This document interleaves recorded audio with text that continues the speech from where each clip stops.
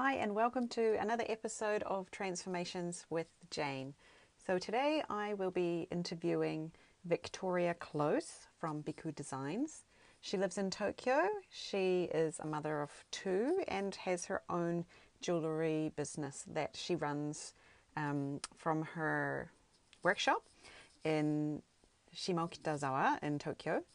And we talk about loads of things about how she actually makes these necklaces and the process that she goes through from sourcing them right through to them arriving at the customer's house. Yeah, really, really interesting discussion about where to go to get these used or old kimonos in Tokyo, and also about how she goes about wearing all the hats in her business and where she's looking to go to with her business in the future. So I hope you enjoy our conversation. It was really fun to talk to her. And I'd just like to let you know as well about a little event that's coming up at the end of this year. So you may remember, you may know that last year I was doing retreats for women in Japan. And I haven't been able to have many retreats so far this year, only one or so so far, because my daughter was starting a new school. She was starting elementary school, and I just had no idea what her schedule was going to be like for the year. So now I'm finally in a place where I can actually start to make some plans. So I'm going to be helping two wonderful women to create a retreat for their communities, and the retreat is going to be in October, and it's October 20 and 21st here in Iwaki City, where I live, in the very, very lovely Yumoto Onsen. We'll be staying at Ryokan. The retreat is called Celebrate You. All right, Celebrate You with Aroma Oils. So if you love your aroma oils, then this is the retreat for you. It's going to be run by two amazing women. One is Heather Minowa, who I'm sure you know, and the other is Tina Koyama. And so if you're interested to find out more about this retreat as the details become available, please head over to Heather's Instagram page, or maybe you're in her groups on Facebook, and just say, Heather, I want to know more about this retreat, so that she can get you on our waiting list to hear about exactly where and when and what time and how much and what's happening as all those details come available. So that's the Celebrate You with Aroma Oils retreat in October here in Iwaki. I'm really looking forward to that, and to seeing some of you lovely ladies come up to this part of Japan.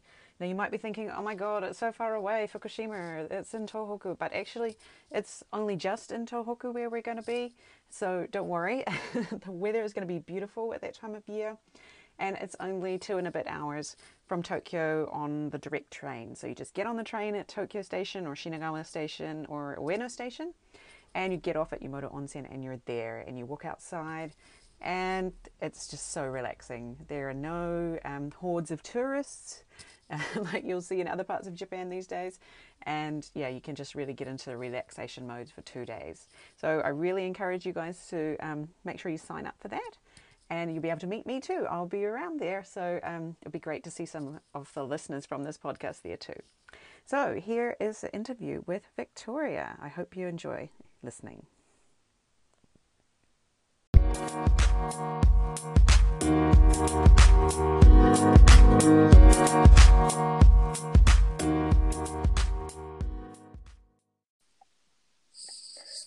Hi, Victoria, and welcome to the Transformations with Jane podcast. How are you today? I'm good, thank you. Yeah, thanks for agreeing to come along and talk to me. Hope you're not feeling too nervous. Yeah? No, not nervous at all. I'm sitting in the middle of my kids' walk-in closet right now, so it's very cozy. That makes two of us, actually. Yeah, I'm in my own closet, but we're talking closet to closet again today. Yeah. So thank you for moving in there, because I hear it's been a bit noisy at your place today. Just a little bit. Yeah. So if you hear any banging or crashing in the background, listeners, then that's what's happening. Apparently there's some building going on, but yeah, I think it should be all right. So yeah, very good. And yeah, so great to have you here. So I remember I actually met you in person in Tokyo. It was about a year ago now, I think. Yeah, about a year ago, last June, I think it was. Yeah, almost exactly a year Yeah, ago. that's right. And my pop-up. That's right. I went to your pop-up store that you had in Shimokitazawa. That's the name of That's right, the area. Shimokitazawa. Yeah.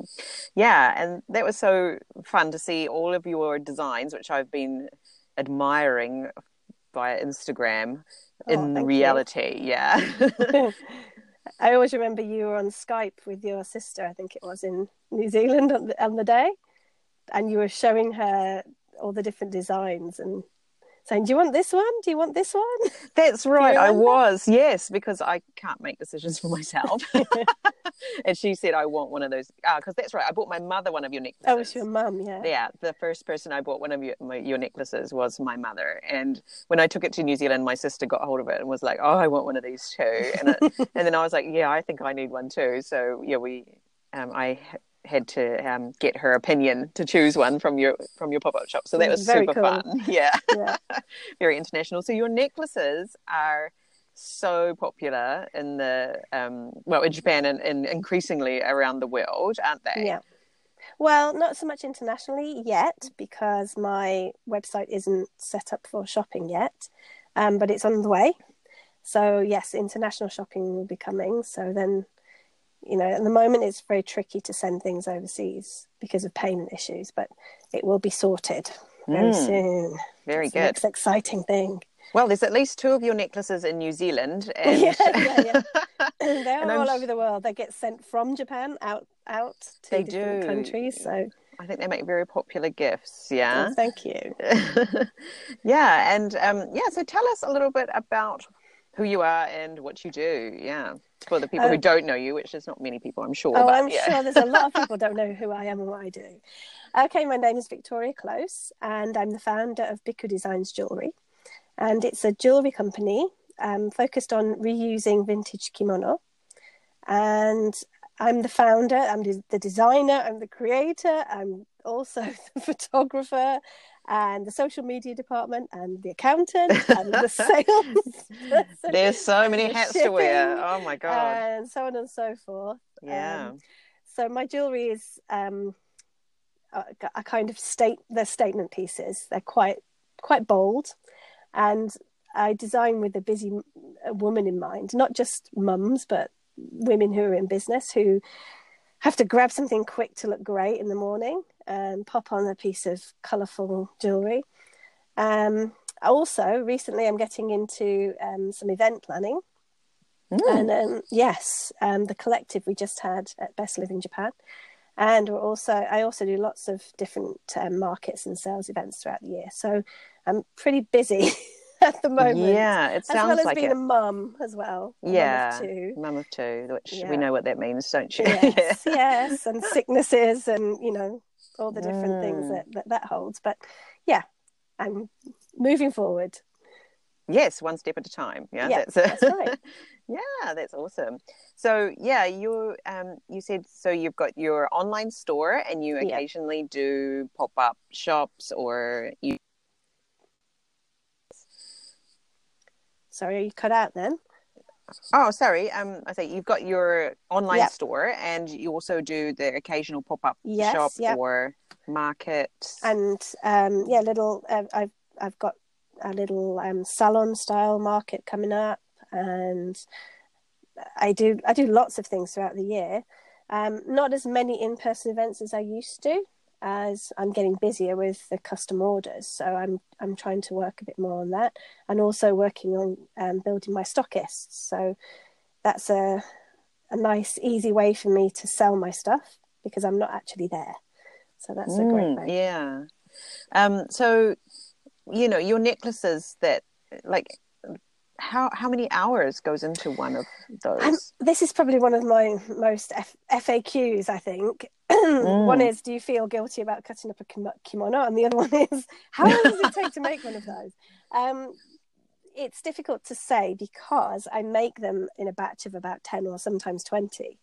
So I do them in stages. So I do sew them all, or pin them all, sew them all, cut them all. And I keep going like that until I've got 20 finished. And so it might take me several days to finish 20. I feel like sometimes I'm working, and I've got nothing finished. And then all of a sudden on the last day, boom, everything's done. And I feel like, wow, Right. that's such a great feeling. Yeah. But yeah, if I don't know how long it would take if I started from the beginning to the end. I don't know, an hour maybe? I don't know, longer. And of course, I personally source every piece of kimono as well. So I have to factor that into my time and my, the actual price I charge for the jewelry. Sure. And so where do you get your kimonos from? Every single place. I've got so many places. I go to antique markets, antique fairs, antique shops, kimono shops, and anywhere I can make connections with people. And I actually physically look at them and pick the ones that I think my customers would really like. And for colours that I've been asked for, I'm always searching for them. It sounds fun though. That's a really, really fun part, because you're out in nature and it's sometimes really hot, meeting sometimes people, really cold, and making connections with the vendors. Helpful if you speak Japanese, right? Because most of these people don't or don't want to speak English. So I'm just it's good for me as well, for my confidence in Japanese, to make connections with people. Yeah, definitely. And so they must see you coming and go, oh, here's that lady. They see me coming first of all. If they don't know me, oh God. Yeah. It's a foreigner, I have to speak English. And then they shoulders go down when they realise they don't have to speak English. And I get better prices, I'm sure, if I speak in Japanese than English. Probably, yeah. So, if someone was looking to just buy a kimono or, a couple, where would you recommend, without giving away your best locations, where would you recommend they head to in Tokyo for that? Well, it depends if you want to wear it or if you want to display it. If you want to cut it up. The best place for me is the Boroichi, which is only, it's once a year, but it's actually, there's two of them. But it's the 15th of December and the 15th of January the following year. So it is twice, but it's actually a year apart, right? So if you think January and December, so you have to wait 10 months or 11 months for the next one. So the next one will be the 15th of December, and the one after that will be January, and then you have to wait another 11 months. So that's where you get the most variety. And the Boroichi it's hundreds and hundreds of years old, this market. And Boro means rags. So it used to be the rag market 400 years ago.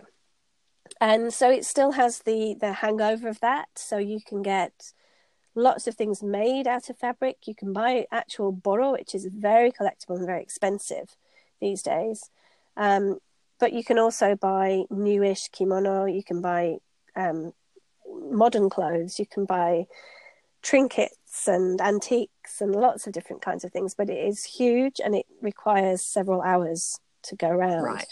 And it's in Setagaya, which is it's near my house, so it's not far from me. Very, very lucky. Brilliant. Very lucky. Yeah. And if you're in Tokyo in December or January, I think definitely check it out. Yeah, it sounds fantastic. So everyone put that in your calendars. December, January is the Boroichi in Setagaya, where you can pick up all kinds of amazing kimono and bits and bobs. There's also lots of other events throughout the year. So antique markets and antique fairs. There's probably a couple of months, and varying sizes and locations. But you can find something every month, if you're visiting Japan. Right. Yeah. Okay, yeah. So if someone was visiting Japan, where would they find that information? Is that on like Tokyo Time Out or something? I think Best Living Japan has a list of the markets. I think they do it monthly. So if you go to what's that one? bestlivingjapan.com, I think. And if you look on there every month, it will say what's happening each month, and it has a list of the markets on there. Sure. Okay. That's good to know. I don't know that sort of thing because Yeah. I'm up here in Yeah, Fukushima yeah. where there is nothing like that, obviously. Not so many. But the idea of making a special trip to Tokyo to hit one of those once a year type markets sounds quite fun. Right. Just to see everything, and I don't do kimono myself or anything, but I just find them really fascinating to look at and see all the different designs and colors, and it's just something completely different, isn't absolutely. it? Yeah, and it's pretty cold. It's always cold when I go. Sure, the December. It's always freezing, and then January is even colder, and it just feels like that area of Tokyo is super cold to me. But it's maybe because I'm out for like 4 hours, picking up fabrics, so that's maybe why it feels even colder. And do you get a huge backpack full of stuff? How do you deal with it? How it works is I take a suitcase. I'm giving all my trade secrets away now, right? I take that would work. An empty suitcase. It's literally empty, and I wheel it to drop to drop my kids off at school. And I wheel the suitcase to the Boruchi. I just get a train or whatever. Sure. There's lots of different ways to get there. And then I just start to shop and shop and shop and shop. And I stop when I'm full, when my case is full. And it's really heavy. And then there's a conveni that I know. It's a Lawson, actually.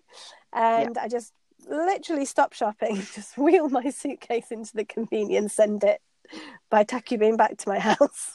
Brilliant. And it arrives the next day. And, brilliant idea. Rather than having to lug because if you don't know, a kimono is very heavy.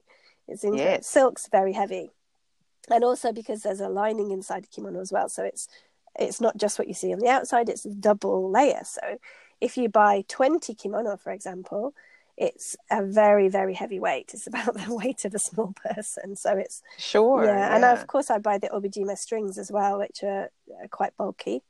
So it all goes into the suitcase and it gets sent back to my home. And then the next day I open it in the studio and get very excited. No, I bet it's like a Christmas. Yeah, I love it. Well, that is a really fascinating story. So I hope that everyone who, actually buys one of your necklaces will understand the work that goes into sourcing. And the cold hands and the cold, the heavy suitcase. And the dealing with the convenience. Yeah, there's a lot goes into it, Yeah, all just to make these lovely, beautiful necklaces that we love wearing. And it also takes at least 40 minutes, if not an hour, to take one apart, a kimono apart. So I have to factor all these things into the finished price of the piece, because if it takes me an hour to break something up, it has to somehow be transferred to the jewelry itself. Yes, exactly. As well as the travel and the time, and it's hours and hours of work before you've even made anything. Sure. Yeah, exactly. These kimonos don't just magically appear absolutely not. in your workshop, do they? No, yeah. That's right.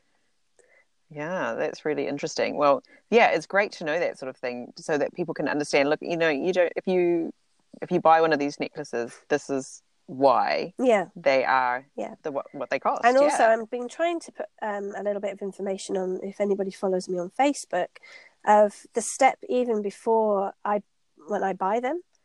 So of course they're kind of forgotten things, and I find forgotten things very sad. So I don't like things in drawers that never get used. It makes me feel a bit sad. Either use it or just get rid of it.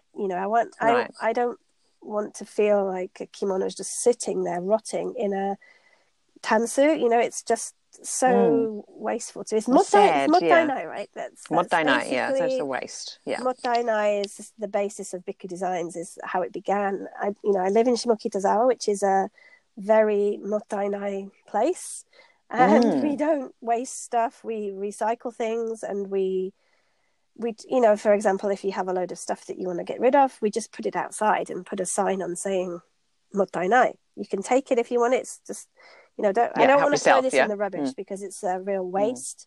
And to me, it's stuff I don't want, but someone else might go, oh, I really need that cup, or I really need that umbrella, or so it happens a lot around this area where you see that kind of box appearing.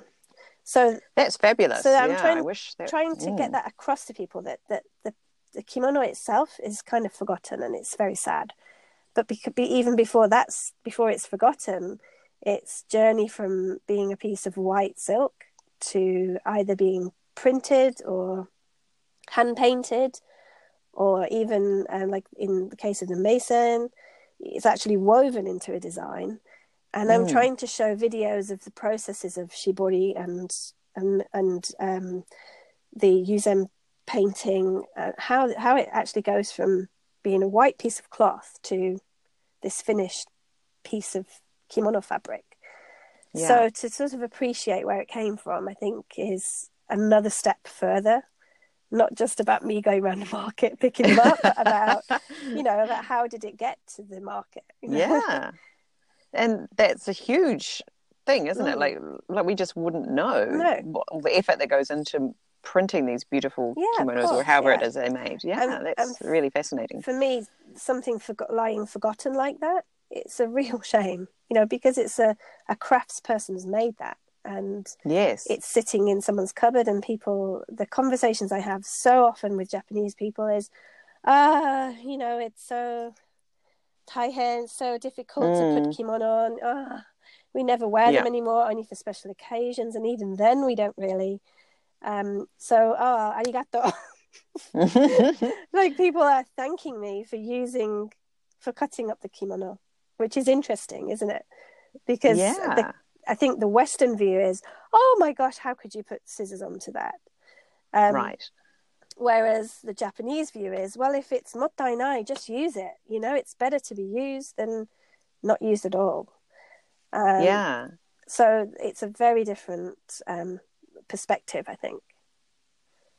Yeah, and I think you have one story I remember about, you made a beautiful necklace for someone out of a forgotten old kimono of their mother's or something. I didn't know it was her mother's. My friend gave me a big box. She said, we need to get rid of them. They were offering her 100 yen each or something at a recycle shop, and they said, no, we'd rather give them to somebody than get that little for them, and who doesn't care about it.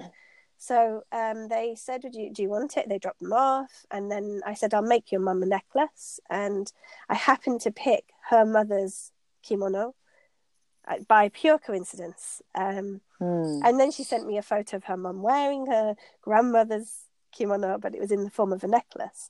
So now the mum can actually still have a memory, but she doesn't have to get the kimono on, it's a lot more easier. Yeah, and also she doesn't have stress of trying to clean it, look after it. It's quite stressful, I think, if you've got a lot of them to look after them. Exactly, protecting them and keeping them away from the bugs and things. Yes, and cleaning and that story just gives me goosebumps. Me too. I kind of had a tear in my eye when I got the photo back. I was like, oh my gosh, this is amazing. This is why I'm doing it, because it's giving it new life. Definitely. That's deep. Very deep. Who would have thought you'd be having experiences like that when you decided to start cutting up kimonos and making these beautiful necklaces? That's awesome. So I mean, you're from the UK, and how did you come to be in Japan in the first place? Oh gosh, it's I'm going to show my age now, but it's actually decades ago I came to Japan. The first time I came was in the early 90s, and after I'd graduated university, and I was on the JET program, the Japan Exchange Teaching Program, and I was already a qualified teacher, so I'd just qualified, and I hadn't actually taught in the UK at that point. But I'd never, ever had a year out. So I thought, I really want to have a year out. I'd gone all the way through school, all the way through university. I'd never actually been away from education. And I was 22, and I thought, gosh, this is ridiculous. I need to just take a year out. Because I thought, gosh, if I go straight into schools, I'm still in education. I'm going to never escape it for the rest of my life, institutionalized. So I thought, maybe I should take a year off. And then I ended up ironically working in schools anyway in Japan. But I worked for a year in Saitama. as an assistant, an AET, an assistant English teacher, which was a little bit soul destroying, if I'm really honest, because I was already a qualified teacher. Oh, I can imagine. Yeah, Yes. and it was Yes. kind of I could see some of the methods weren't that great. And I just thought, I can't really justify doing this for another year or two. And so I returned, I did some traveling around Southeast Asia and South America, and then finally returned to the UK, excuse me, and taught for 4 years. And then I realized, oh my gosh, I really miss Japan. And about the second year in, I just couldn't stop looking for jobs in Japan at international schools. And one just popped up. I was like, wow, this is amazing. I applied, got it, and the rest is history. So I came 20 years ago to teach in an international school and worked there for 12 years till my kids were born. Wow. Yeah. 20 years, eh? You're my senpai by just a few years. Not that many, but... There's a lot of us here now who they're all coming out of the woodwork, the ones that have been here a really long time. Some people even longer than me, so I don't feel too bad. Yeah, definitely getting more and more people who have been here about that length of time, you know, sort of nearly half your sort of adult life. That's right. I'm definitely, coming up to that sort of zone as well. Yeah, I mean, it's 21 all told, because I did a year in Saitama as well. So, yeah. Exactly. So interesting that year in Japan made you want to come back so much that it sort of... Yeah, you know, Japan was a very different place back then, right? It was... nobody believes me that even in Saitama I couldn't get really wine.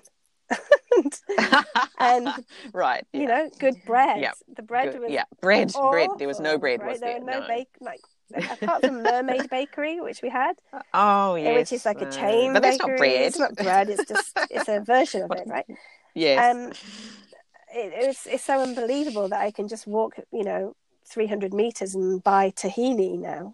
Or I can buy, You can buy tahini? I can buy tahini in Kaldi in Shimokitazawa. Oh, you have a Kaldi. Okay. Yeah. That is unbelievable to me that 25 years ago, I couldn't even get... It was, if you went into a liquor store, it was shochu, whiskey, or beer. Right. Pretty much, I don't know whether you remember that. It was, if you want to have a bottle of wine, there was some kind of versions of wine, but not really the wide variety we have today. Yes. So it's changed a great deal in those 25 years. And I guess the Japan I hankered for was the old Japan, in a way. Okay. I guess I've grown with it. Yeah. But even I'm feeling Shimokitazawa is undergoing a lot of change in the last 5 years, and it's becoming less like the place I knew. It's becoming a little bit more commercialized. Some of the bigger places are moving in, some of the chain places, and that makes me feel a little bit sad. We're getting this new sparkly station that, the retro mid-century station was demolished around us, and there's nothing left of it, and everyone feels quite sad about that. Anyone who's been here a long time. So you've always been in the Shimokitazawa, no, but you pretty much... well, within a short-ish distance. So Sangenjaya, which is just up the road, or Daita, which is just down the road. And then I lived in another place called Toritsu Daigaku, which is a leafy, family-ish area, nowhere near here, for a few years. But pretty much 15 years in this area. So yeah, I've seen it change dramatically in that time. More so in the last 5. Right. Since we had the new stations and being built, and it's unbelievable, really. Yeah, I guess if I think back to I came 15 years ago, so, but I'm not in Tokyo. Yeah. Here in Fukushima, which is a different sort of world, and trying to get hold of brown bread or cheese. cheese. That's was another one, isn't it? Cheese. was a real trouble. Yeah. But now it's just like most things that I want, apart from tahini or falafel or something, you can get these days, even in this part of, and what else you can't get, you can get it on the internet, Right. and it'll be here in a That's day. right. It's just, it's so much easier to live in Japan now than it ever has been for foreigners. So I guess that initial struggle is less than it used to be for people moving here now. I mean, it's not all easy and roses, not all roses. No, but the trains are on time. They run. People apologize if they're late. It happened this morning. Everyone was very apologetic about the train being late, and we're so sorry. And it was literally 2 minutes late. I think it was 2 minutes. They were kind of they're that regular. They were backing up down the track. So you miss one, you get on the next. It's, who cares? So and if that was the UK, it could be hours. So I realise that we're very lucky with the transportation system here. It's amazing. Yeah, that's such a Tokyo story. Because where I live, it's like 1 hour. And we never use the train. We're always driving everywhere. Things are so far away. So it's a very, even though we're in the same country, completely different lifestyle depending on which part you live in. I've never experienced this train delay dilemma with, the people handing out. Is it we get those sometimes to say that if it's over 15 minutes, I think it is, you get a piece of paper to say to your boss. To show your boss. I was really legitimately late because of the trains, not because I've been having a Starbucks, but Oh, very good. So, you're enjoying your life in Tokyo? I love it. And, it's not without its trials sometimes, but the kids are happy. We're growing our own stuff. We've got urban garden going on. That's awesome, isn't it? I'm a city girl, but I do still feel that I don't want a bit of nature around me. So that's why we decided to grow vegetables, mainly because we're trying to reduce our waste. I don't want to get on my soapbox or anything, but we're trying to reduce as a family, trying to not use plastic bags and refusing straws. And the kids are really on board as well. Even to the point of we recycle our bath water at night and we put it on the vegetables. And, in Japan, that's a good idea. You have the water's clean apart from your body's been in it, right? We don't use soap in the bath. So I give the kids 6 2-litre bottles every night and say, fill that after you finish a bath. And the next morning we put it on the vegetables. And, we're saving at least 12 litres, if not 24 litres in a day. So we're trying to reduce our carbon footprint in that way, and we're trying to grow our own stuff and show people how easy it is. Actually, we've already got tomatoes, So well, you're doing better than me, and I live in the countryside and I can't grow a thing. I don't know what it is like. 5 tomatoes already growing. Wow! And we've got courgette flowers already. So it's pretty good. And maybe it's because Tokyo's quite mild as well. But hopefully things are not going to drown because we're having a very bad patch of rain. It is rainy, isn't it? Yeah. So let's see. If you tune into my Instagram, I'm always updating how the garden's growing, so you can see in my stories how it's growing. Like I've been watching, was it last summer, your garden, and just being quite envious because every time I try to grow something here in my garden, it just dies. Even it just, I don't know what it is about my garden, but or maybe it's just me, but my neighbors across the street are very into growing things, so I just let them grow lots of things and we help them eat them. So if they can grow it, that means you can grow it, right? Well, their property is south facing and ours isn't, and that's perhaps we have a lot of sun, so I think that's why it's doing well. But you have to choose the plants that can grow in sort of shady areas as well, right? So that you've got a chance of doing it. But you obviously can do it even in Tokyo. Yeah, so no excuses. Use an old pet bottle and stick some herbs in it, right? So it's easy. Mm, mm. I like the idea of getting the kids to fill up the bottles and then having them put it on Yeah. the garden as their Well, job. It sounds my fun son, the too. little Like, one, he actually sings to his chilies every night. It's the cutest thing. Because oh, lovely. they're in a little wheelie. We repurposed one of their sort of wheelbarrow things, and we said, "Oh, is it okay if we use it? We're going to put holes in it." We put some chilies in there, and then I said, "This is your responsibility. You need to wheel them into the sun every day." And so he Mm. started to wheel them in like a pushchair, with singing "Chilies, chilies" to the sun. Every day he sings to them, Oh. and they flowered. So I said, "That's because you've been singing. Look, they're flowering already. Means that they're going to be fruiting soon." Oh, mummy, it's a wonder to see them so excited about it. Yeah, kids Yeah, do they love really growing things, do. don't they? It's so Yeah, exciting it for is, them to watch things grow. especially when they eat it. Maybe I better have another Yeah, go. Yeah. Yeah, so you're growing things. You've got your urban jungle in yeah. Tokyo. You've got your booming business. Uh, Yeah. So, yeah, like, I think booming. you like booming. It seems like you've got your hands full with all of the things, Yeah, juggling yeah, all of the hats that you have yeah. to wear to be. Yeah. So, how do you juggle all these things Oh, how do I juggle these things? or No, not? Yeah. well, I do because I get things done. So, Yeah, um, it works in the I, end. I tend to block things. So if I have a big yearly wall planner, and I just put all my newsletters on there, put all my blog features on there, I put all my markets on there, I put all my, my jewelry releases on there. Everything goes on there. Obviously not the detail, just the big things. And then I plan Mm, back down to, I get my diary, and there's a month, I do a more detailed monthly plan. And then I do a daily plan.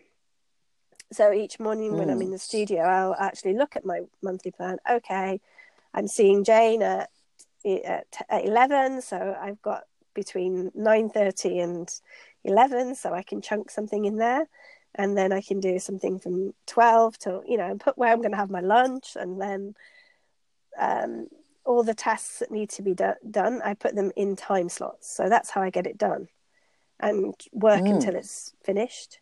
And if it's not finished, I'll move on and then do a bit more the next day. So each day I plan at the beginning, and then I see how far I go with what I'm doing. But I Right. try to chunk things together. So I don't say, "Oh, I'm going to do a bit of studio day," or "I'm going to do a bit of accounting." It's, I'm going to do accounting all day, or I'm going to do photography all day, or it's economic for me if I set up my photographic area and then 10 minutes later and set it up again the next day. So I try to do a big photo session and then I do a big studio session. So Right. rather Yeah. than do bits and bobs and chasing your tail, the other thing is stay off social media, right? Ah, yes. Right. People say, "Oh, I Yeah. don't know how do you manage to do it, with social media and making things." Well, it's a trick. It looks like you're there, but you're not there. I don't ever schedule my posts, but I just go back later and comment on things if I've got questions or comments. But I just do it at a specific time rather than, "Oh, I've got a message," or, "Oh, I've got a," If you do that all day, you'll get nothing done. You'll just be chasing your tail, and then you won't be very productive. So that's how I try to have a bit of downtime from social media, especially if I'm making something. Yeah, that's a good idea. I like how, the Yeah, blocking thing. So, doing all your making on yeah, this yeah, day or doing all your photography on yeah, this day. Otherwise, yeah, it's a lot of toing and froing and packing and unpacking, I'm yeah. It's too sure, with much. what you are doing. Yeah. Yeah, Mm. And that's something that, yeah, can be transferred into any business or any thing, isn't it? Absolutely. I think if Like, you've got a meeting in the middle of the day, then try to think of something that's similar to that. So if I'm having a yeah. meeting in Shibuya, I think, well, there's no point coming home. I've got to pick the kids up. So what can I do in Shibuya okay, I'll go and buy some supplies that I need. So, okay. And then you just kind of organize your day around what you have to do. Or try to have two meetings in one day rather than one meeting one day, one the next. And it's much easier to have it on the same day. It's less disruptive. Yeah, or try to get them both in the same area at least, or something. Right. Yeah. Yeah, that's interesting to hear how you do it. Like everybody has their own ways, and that's what works for you with your business. And it sounds very effective. It seems to work. Great. So. And so you're just doing it all alone at this point. You don't have anyone. Well, I'm at the point where I want to insource some of the sewing and maybe some of the deconstruction of the kimono, maybe. I feel like I don't have enough time to do the creative side of things, so I'm making the same pieces in the same design, but obviously with different fabrics. I'm not sure that my customers are quite ready to move on from that style yet. I think I move faster than my customers sometimes, so I need to let them catch up. And once I realize that the sales of a particular piece are drifting, then it's time to get creative again, I think. But there's always things on the back burner. I'm always thinking, what can I do next? What could I do? What can I do? And different skills that I'm learning as I'm going. But yeah, that's basically what I'm up to, is trying to find the right person to work in the studio with me. Has to be somebody who I like, who we get on well, who has the same work ethic, who has attention for detail. So I'm in the process of looking, and I hired an accountant. Excuse me. So that was a big step. So I actually, loosely speaking, have a bit of a team, but they just don't work with me full time. And I hired a graphic designer to restyle my logo. And that's a new thing you've done recently. Yes, I love it. It's brand new. Cool. And she, I asked her to use a piece of shibori kimono and to use it as her inspiration, which is how I made the old one, but it was a little bit sort of thrown together and quick branding. And I thought, okay, it's time to have a more professional looking designed logo, and she did an amazing job. And you can find her, she's Vera Verita. She's very great, very amazing. She's also she can teach you about communication and branding, and incredible. She's based out of Barcelona. I know, but she wasn't in Japan, so that's how I met her. But she's okay. So I'm going to be putting a link to her website on my new website, so you can find her that way. She's great. Good, yeah. It's always good to have references to things like this, because we can get caught up in doing like, oh my god, I need a logo, but who is going to do this logo for me, because I can do it, and then it just never happens because you just don't even know where to go to get such a thing. Sometimes it's good if the person knows your account or your feed already. She already knew me. She knew what my brand was about, and so it was clear for her what she needed to do. She's interested in working with smaller businesses as well. So, it seemed like a really good fit at the time. So I think she did a good job. She did. Not too much of a departure from the old logo, so that's what I didn't want such a shock. So she's an amazing job. Yeah, that's great to have recommendations like that. So everybody check that out on Victoria's new site when you go and have a look. Pressure. Yeah, so you do have a little team going on there. That's awesome. And it's just, one step at a time, isn't it? Like, get the accountant. Okay, that's going well. What's the next thing we can do? And of course, my husband as well is always behind the scenes supporting and pushing me. So he doesn't ever feature on my Instagram or anything like that. Neither do my kids. But it doesn't mean that he's not supportive of me. He's always pushing. He's the one that pushed me to do this business in the first place. Yeah. Really? He said, look, you're over the wall, run. You're already at home with the babies. So just think of, you have skills other than teaching. You have some skills. So why don't you just think about how to make a business, make a branded business out of what you can do. And because before I had a side business that was based on sort of contemporary silver jewelry. So I was fabricating everything out of gold and silver and putting stones, and it was very time consuming. I just didn't understand how to build a brand and how to build a tribe of followers. I just thought, if you make a really good thing, people will buy it. And of course that's nonsense. They don't. You know, it's an emotional process when people buy something from you. They want to buy it from you because you told them a story about where it came from, or they understand the processes that you went through to make the thing. And I was just in the process of, oh, here's a piece of finished jewelry. Oh yeah, that's nice. Nobody buys it. So I completely changed my thinking once I rebranded and started making the kimono jewelry, that I have to tell this story. I have to be more engaging with what I'm doing, more engaging and engaged as well, so that when somebody says something to me, I actually ask or comment authentically and not just give it lip service. So that's how it changed and how I think it made more of a success. Yeah. So you used to be in the silver jewelry making world, and you've transitioned through to creating your own brand in a very specialized sort of. Yeah. It's not to say that I wouldn't go back to some of the silver stuff anyway, because I still have a jewelry bench. I still have all my tools. I still have all my materials. It's just that it would be done in a much more Biku Designs kind of way. So it would always have some relationship to Japan and traditional Japan. Maybe kimono. That will be interesting to see what happens there. I'm in there. Yeah, I don't want to say too much, but I'm thinking.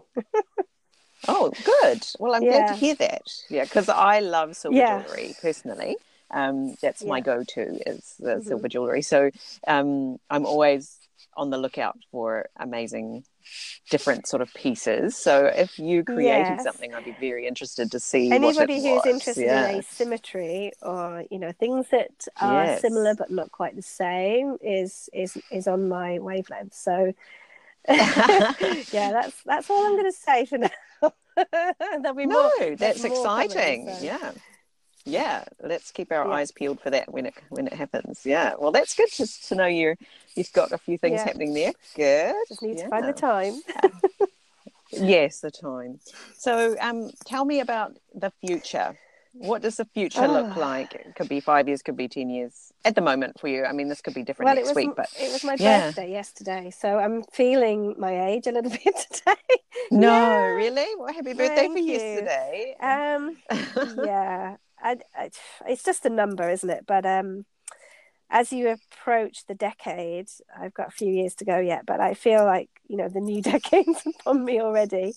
And I just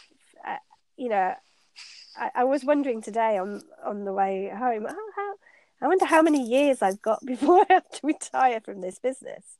How many years has Biku Designs got in it? What would I do once I get to 60? Or, would I sell it? Would I ask one of my kids to take it over? I just it's all these big questions. But I mean, in the next 5 years, I'm hoping I've got an ideal day in my head, which I'm not very far off it, to be really honest. But I think it would probably involve a bit more travel. My husband already has said, why don't you take a couple of weeks in the summer to go off to New York to do some supply shopping and some collaboration meetings and things. And I was like, whoa, that feels like a whole other world. I'm not sure I'm quite ready for that yet, but it's definitely on my mind. And I really would like to do some collaborations with other designers in other countries. I don't know how I'm going to do that yet. And that's okay. Yeah, that is exciting. Yeah, it is exciting. Yeah, I just don't know how. I'm feeling excited. Yeah, I know. I'm just thinking maybe I can do, a project 2 sides of the world or something. So if anyone's out there who's a jeweler or another type of designer, let me know. And also I'm trying to, my ideal, it's not really work, but I would have more stockists so that I have less sort of in-person sales to do. So while I'm on holiday with my family, I'm still working, but I'm not really working. So I've got a passive income going on. So that's one of my next goals, is to have more stockists so that it can just tick over while I'm not there. And it'll give me some more time for my own personal interests as well. I found recently that because I always loved creativity and crafting and doing different things and making things, and then I started to do it for a living, and I actually don't do any of my own crafting anymore.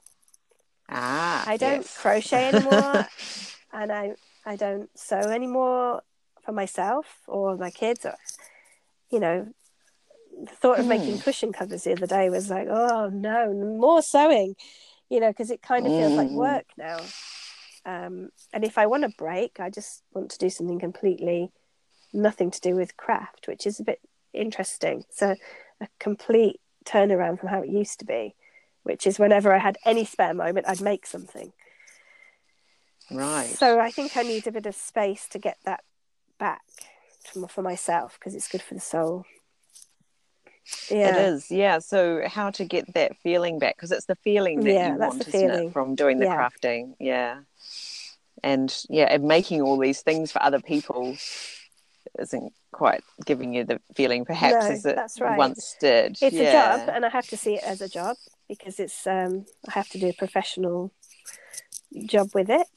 So you know, that's the way it is.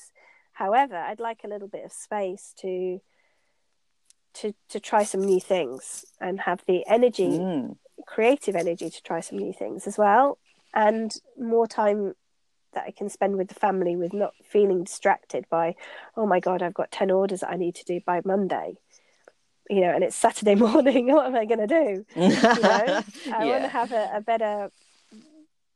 better working week that I can manage that. And I think the insourcing is going to be the secret to it. If I can get somebody to make bits and bobs for me, then I can have more time for myself. Definitely. That would be amazing to have. That's the dream, there's right? things ticking over without you having to do it all yourself. It's a dream. I can go for 3 weeks in Hawaii or something, not do any, and still make money. And it's not a dream though. It's coming. Well, and it's just a few steps away. It will be. Yeah, definitely. No, I can see it. Oh, I can see it. I'm glad you can. I can. Well, I'm really excited to hear your vision for the future and what you've got this ideal day and things, because if we don't at least have those, where are you going? Yeah, you'll just keep chugging along, doing all the things. So it's a process and you'll get there. Yeah. But only if you know where you're going. Right. So that's fantastic. Yeah, I actually recently heard about a woman who said, don't have goals. She said, and it really resonated with me, because I don't have a business plan, which surprises people. Yeah. Every time I say it, what? You don't have a business plan? It looks so clear that you have a business plan. The way you, no, I don't have a business plan. And I heard that other people don't have business plans, and you know, they're hugely successful. And the reason is because it's more organic, and that's how I work. Is if something pops up, I'll have a think about it, and sure, I'll do it. Whereas if I had a business plan, maybe I wouldn't take the opportunities, because it's not on my list. It's not in my goals. And also the want, strive, get model is not good for the soul either. So I'm just wanting to see where things go and just building every year quite organically. And also this idea of having a life built on desires rather than built on goals is so important for me. I want to have a job that makes me feel a particular way, not that that ticks a box, you know. So that's what I'm striving for. Yeah, I like that, tuning into that feeling. Yeah, how can we get that really good feeling of, this is what I want to be doing, because I want to be rather than I Yeah. must be Yeah. X or I must be Y, because it doesn't necessarily equal that feeling that we're actually aiming for in the No, first because place, does it? when you get to the goal, what do? You set another goal, Set another and then goal. you set another goal. But we need to get there. How did you get to that goal? Did you flog yourself to Right. get there? Or did you get there in style and And have also, fun along I the think way? if you do, yeah, exactly. If you do it more organically, then if something's not working, you'll just say it's not working. Let's just shelve it, and then just say, hey, let's just do something else. Whereas if you've got this set in stone business plan, it can be, it's like a millstone around your neck. It can be quite. I think that's what I had before, that kind of feeling. And these days it's more Right. like, hey, oh yeah, Jane wants to do a podcast. Someone wants to do an interview. Oh, look, I'm in timeout. Oh my God, it's not planned. I didn't plan to have a podcast interview today. I didn't plan to go in timeout in Yeah. January. I didn't plan to. Mm. If I'd have put that on my list, it would have been crazy. I would have felt that I'd failed because I couldn't have naturally got that. It just was an opportunity that landed in my lap, and oh, hey, I'll do it. So, I think that's how I'm trying to work, and it seems to be working, which is bizarre. Yeah, exactly. Let's run with Yeah, it. exactly. Yeah, so tell us where people can find you and all of that, so that if they don't already know where you are, where can we connect with you? The best places on all my social media channels are listed on my website, so you can just go to the follow tab and just click on whichever social media channel you like. So I'm on Twitter, but I'm not really active on Twitter, but I'm there.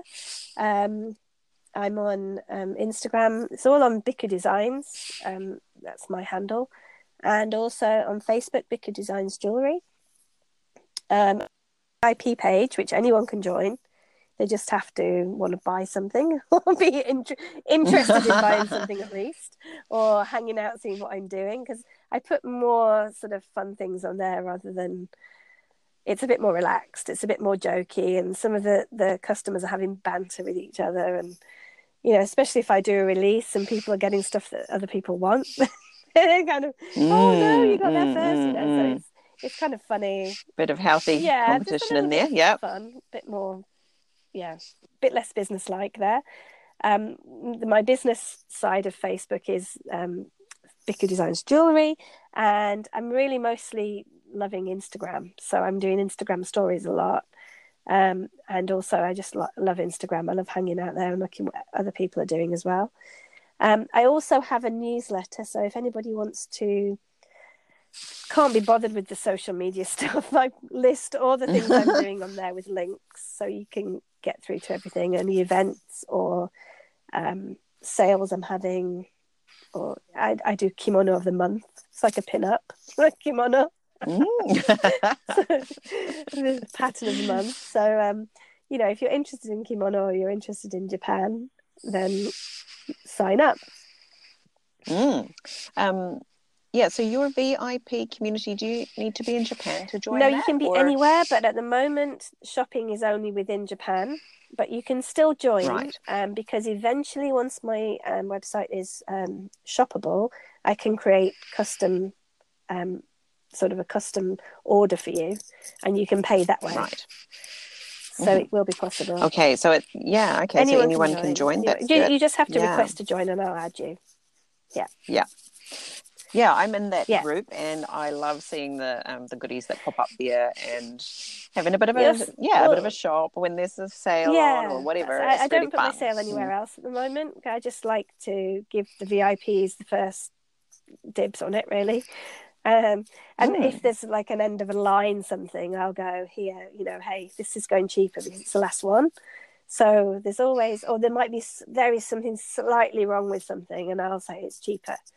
Not noticeable, but just either that, I don't want to throw something in a bin, so I'd rather someone have it. Absolutely, through and through. Yeah, exactly. Yeah, and it works. Yeah, like, because it's a fun little community. There's about 270 people or something now, so it's getting bigger. Yeah, that's awesome. Well, it's been great talking to Thank you you. today, and we've had so much fun talking about all kinds of things. Totally not what I And thought we'd talk about it anyway. exactly, Yeah. me neither, and that's the Yeah, that brilliance is, of yeah. it. Yeah, I really enjoyed finding out more about how you actually, build, go through the process of making things, and I'm very interested to see what you do from now on. I'll be Oh, thank watching. you. So will I, because as you know, I don't have goals. That's I right, surprise exactly. So myself. no, neither of us Yeah. knows, but yeah, but just heading for that good feeling. Yeah, that's the main thing, I think. Yeah, Yeah. So, absolutely. all right. Well, I hope to talk to you again soon and actually see you in person sometime soon. That's going to work out again, I'm You know, you sure. should come up for the And Morichi, right, in December. I think I'm going to have to put that on my Yeah, calendar. Yeah. What's the date 15, again? 15. December Yeah. 15th. Okay, we'll see if we I'll can double make check, but it. I'm pretty sure it's 2 days, maybe 15th, 16th or 14th, 15th. I'll check for you, but then you can maybe put it in the show Okay. notes, maybe. Yes, exactly. Yeah, for all those people who wanted to Yeah. join. We better not We cramp your could have a style, meetup. though. We could. After you've shopped Absolutely. Yeah, till yeah. you drop, we can have a Yeah. relaxing meetup somewhere. All right. Okay, Thanks, thanks so Victoria. It much, was great talking Jane. to you Thanks a today. lot. Bye. Bye.